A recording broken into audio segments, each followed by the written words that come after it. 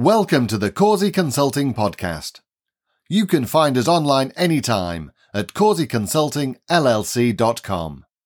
And now, here's your host, Sarah Causey. Hello, and thanks for tuning in. Today, I want to talk about the work from home window. Although it may turn out to be more of an Overton window before the dust settles on all this, I guess time will tell. At the end of May, the BBC published an article titled, "Is the Remote Work Window About to Close?" The article was written by Megan Tatum, and the byline reads, "More people are applying for remote jobs amid concern that office recalls could reduce home working opportunities. Are they right to rush?" Of course, I will drop a link to this article in the write-up for this podcast episode so that you can check it out for yourself. Honestly, this is not a bad question to ask. I feel like I have tried to be a beacon, both on this podcast and also in my written endeavors on the blog I publish on my website. If you haven't checked it out, I would encourage you to do so. Go to causeyconsultingllc.com, and then you can click on the link that will take you directly to my blog. And I've been warning people as best I can, hey, hello, if we go into a recession, if unemployment spikes up, then we will see companies feeling more empowered.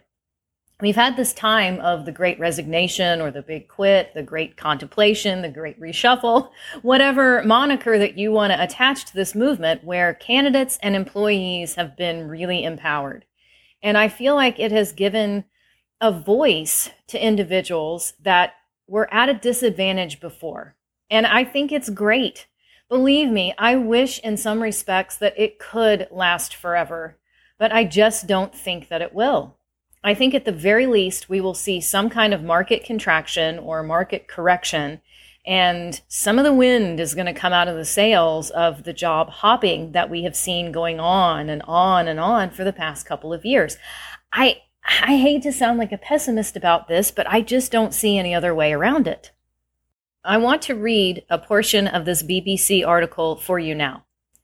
In the last few months, workers' search for remote roles has become more urgent. In the U.S., 50% of all job applications submitted via LinkedIn in February of 2022 were for positions that offered some home working, making the first time that remote jobs had attracted the majority of applications. In April, when Airbnb announced its new Live and Work Anywhere policy, allowing almost all staff to work from anywhere in the country where they're based without any salary change, the home rentals platform saw a deluge of interest from job seekers. 800,000 visits to its career page in the week after the announcement, end quote. Now, let's be clear about something. I understand that Airbnb received a lot of positive publicity for their statement, and rightfully so. But it is important to check the fine print. I'm going to read now from a blog post I published titled "Playing the RTO Game." Here's the deal. I've been bearish about my predictions for the economy. If a recession hits and unemployment rises, I believe we will see an RTO push. Micromanagers and surveillance-happy bosses who've been sitting back mad at the world that they can't herd you into a cube farm while they go and play golf whenever they want to, will feel like, yeehaw, here's our chance. So be intentional about where you land. For example, Airbnb made it clear their workers can stay remote and live wherever they want. But there's a catch. Once per quarter, you have to expect some sort of corporate hoo-ha for a week at a time. If you are negotiating for a completely remote-only role, you should consider these fine print situations. Is it remote only, except for 4 weeks out of the year when you have to make travel arrangements to go somewhere for team building BS? These are important questions to ask. For me, remote only means exactly that. 100% remote, 100% of the time, zero exceptions. And naturally, yes, I'll drop a link to that blog post in the write-up for this episode so that you can check it out. There's another post I published titled "The Great Resistance," and it references an article that was in Market Watch about this tug of war going on between employees who want to remain remote, they want to continue working from home full-time or a majority of the time, versus employers who have that Okay, now it's time for y'all to come on back to the office. We got the lights on, we got the coffee pot running. Y'all need to just come on back. In keeping with the idea that we have to come up with a catchy name for everything, the moniker that this has been given is called the Great Resistance. And of course, I will drop a link to the Market Watch article, which I would encourage you to read for yourself. And I'll quote from it now. The Great Resignation, regarded by some observers as more of a great negotiation for better pay and working conditions, has led to the Great Resistance, a battle of wills between senior management and, well, everyone else, end quote. Yeah, I kind of feel like just that synopsis in and of itself should really tell you what you need to know.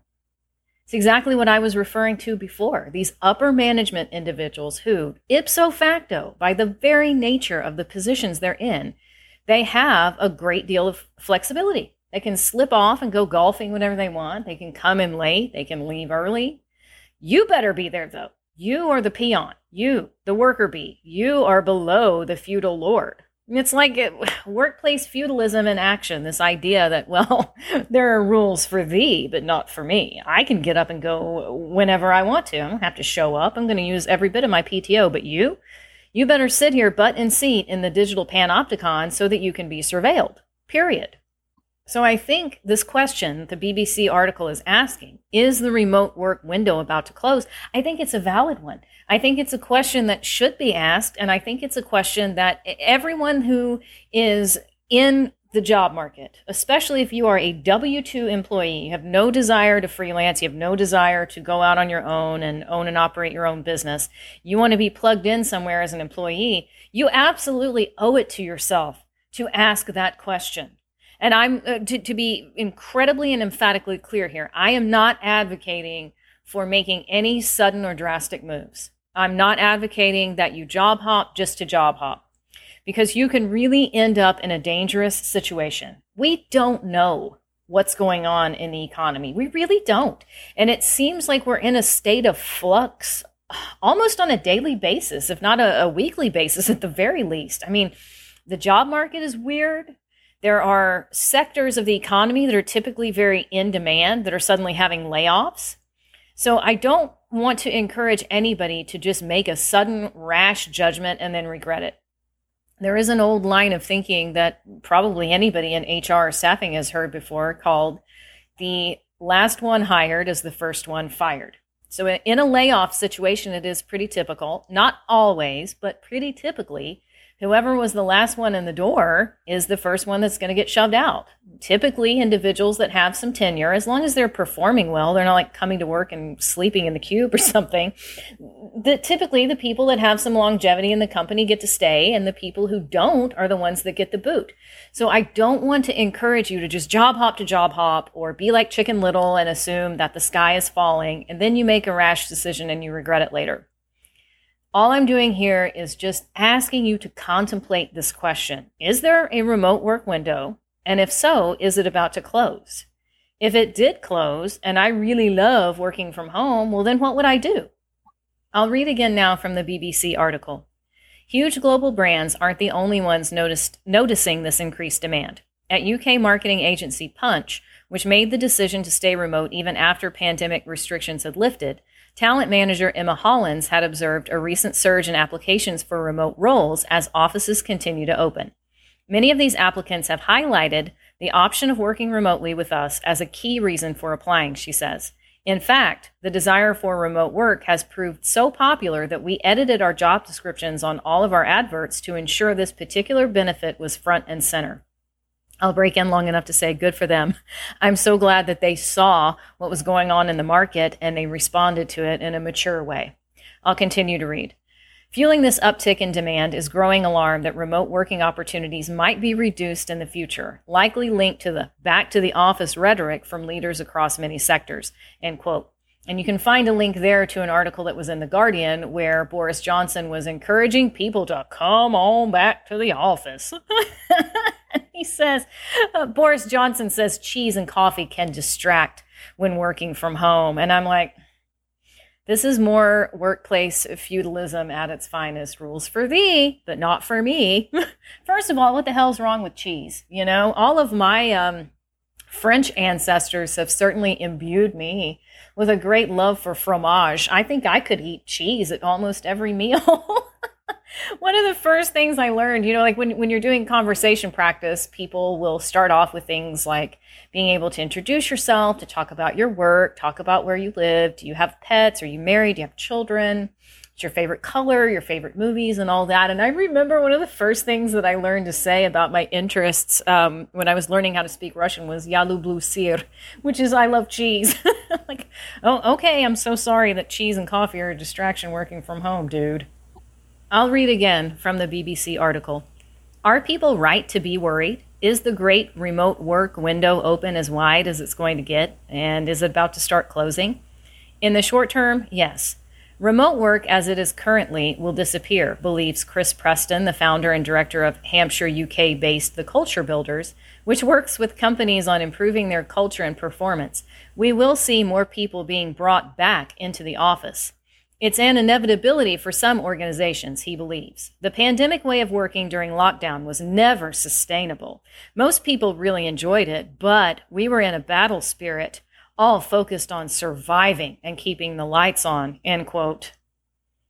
Yeah.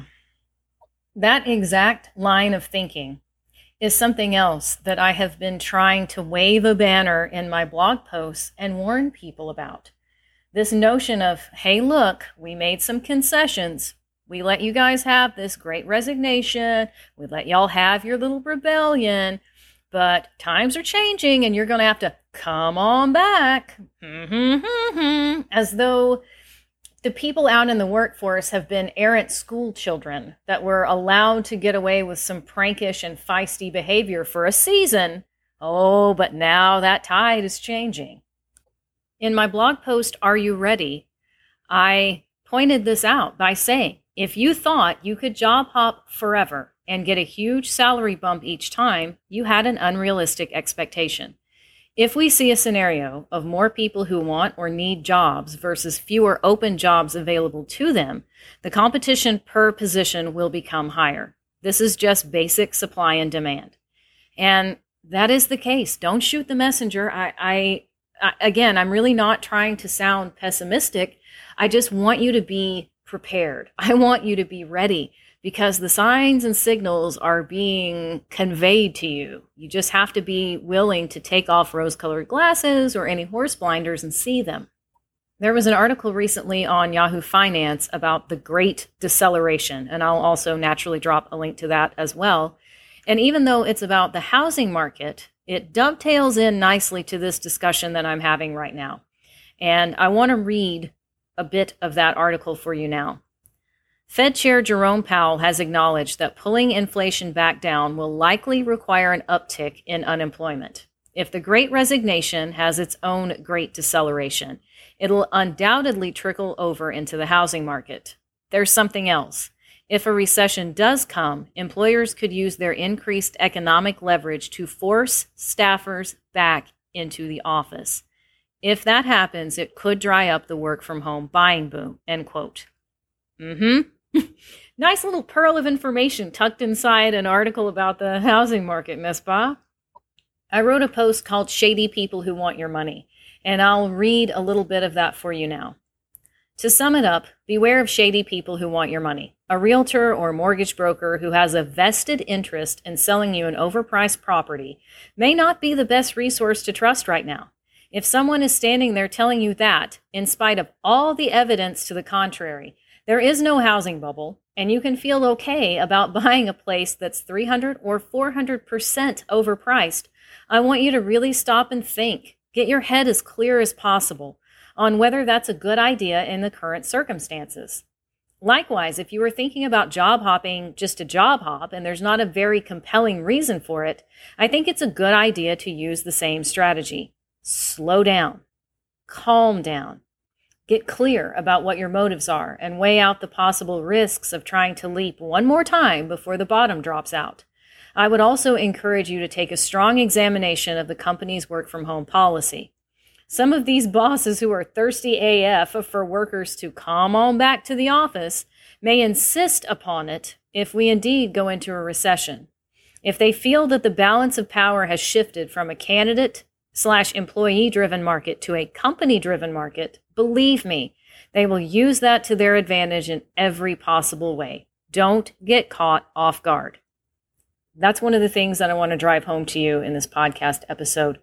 Don't get caught off guard. Don't think there's just no possible way that all these companies could sort of create a united front and say, nope, you've had your time at home. Now you better come on back. Of course they could. Of course they could. Do not be naive. I want to read again from the BBC article.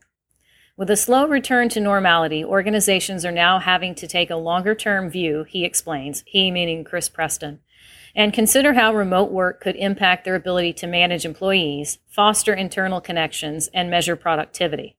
Finding solutions to these questions can be challenging. I think some organizations will take the easy option and bring everyone back because it's simpler, and you don't have to support your managers to do that, he anticipates. This is already beginning to happen. In October 2020, 71% of U.S. workers who had jobs that could be done remotely were working from home, according to a Pew Research Center survey.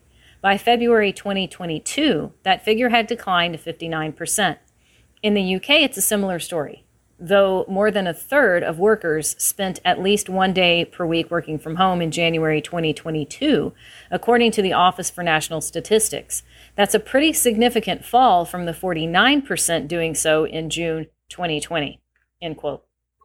I want to read again from my post titled, Are You Ready? If we go into a full-tilt recession, the Great Resignation will come to a halt almost immediately. This is what it is. I've referenced George Carlin's bit about it's one big club and you and I are not in it before, and that's what we will see play out. I have a theory here, and I'll catch some hell for saying this, but here we go. I think corporate America sort of sat back uncomfortably and thought, okay, we'll tolerate this whole power to the people, workers in charge movement. But as soon as it ends, woo boy, it's our time again. And if you don't think they won't take advantage of that if unemployment gets high, well, I don't know what to tell you. My opinion on that hasn't changed. And I think as we find these articles, and we're seeing the news media saying like, hey, wink, wink, nudge, nudge, little elbow in your ribs there. Is it possible that the remote work window is about to close? Instead of saying, oh, well, no, there's just no way that could happen. There's no way that anybody would demand that workers just as a whole need to come on back to the office. Don't be naive. Please don't be naive. I do love to use the phrase, no one rules if no one obeys. Believe me, I do have something of a rebellious, nonconformist nature. I just want to contemplate this idea, though, of how long would that actually last? How many people in this country have a significant nest egg set aside to where they could really say, yeah, take this job and shove it? I don't expect any unemployment benefits. I don't need any money from the government to try to help me float by. We're just going to all stage a massive rebellion and say, if we don't get to work remotely full time, then F off. We just won't do it at all. I'm skeptical that a movement like that could really happen. I hope I'm wrong. You know what? I could be. I could completely be wrong. As Dennis Miller always liked to say, that's just my opinion. I could be wrong. And maybe I am. But I think based on the fact that the average person in America lives paycheck to paycheck, let me look at the statistics right quick. Okay, so according to CNBC, as of March of this year, 2/3 of the U.S. population lived paycheck to paycheck. When it comes to savings, there's an article you can find on The Motley Fool. Of course, I will drop a link to it. And it says the Federal Reserve reports that 36% of Americans don't have enough money on hand to cover a $400 emergency. In their key findings, they say that most Americans have somewhere between $1,000 and $5,000 in savings, and 51% of Americans have $5,000 or less in savings, while 35% have $1,000 or less. So what can we conclude from that? Can we really imagine there being a huge rebellion, like a huge mutiny on the bounty of people saying, with no help from the government, I will somehow be able to make ends meet and not be in poverty if we all just collectively stage a refusal to work, if we all just collectively say we're not going back to the office for any amount of time ever, and you can't make us, oh, but we're W-2 employees, we're not freelancers, we don't own our own companies.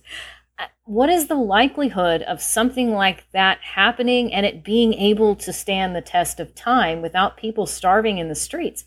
I'm just not sure that that's a realistic expectation. So I don't think it's a bad idea to consider this notion of, is the remote work window about to close? And I think it's important that when you are negotiating for yourself, when you are negotiating for a job, you want to read the fine print. Is it really remote 100% of the time, or are there going to be weeks out of the year where you have to make travel arrangements to go somewhere for some team building BS activity that you're not even going to enjoy? If possible, if you want to be 100% remote 100% of the time, then you need to have that built into your contract so that it's very clear and it's in writing. As attorneys love to say, verbal agreements are worth the paper they're written on. So try to get it in writing, some type of document that says, here's an agreement between myself and the company. I am 100% remote 100% of the time. I will not go into an office, and I will not do any work-related travel, if that's what is important to you. In the meantime, I do think it's very important to contemplate this question of, in the event that corporate America collectively tells all of its W-2 employees, we're putting our foot down and it's time to come on back to the office, how would you handle it? Just food for thought. We hope you enjoyed today's episode.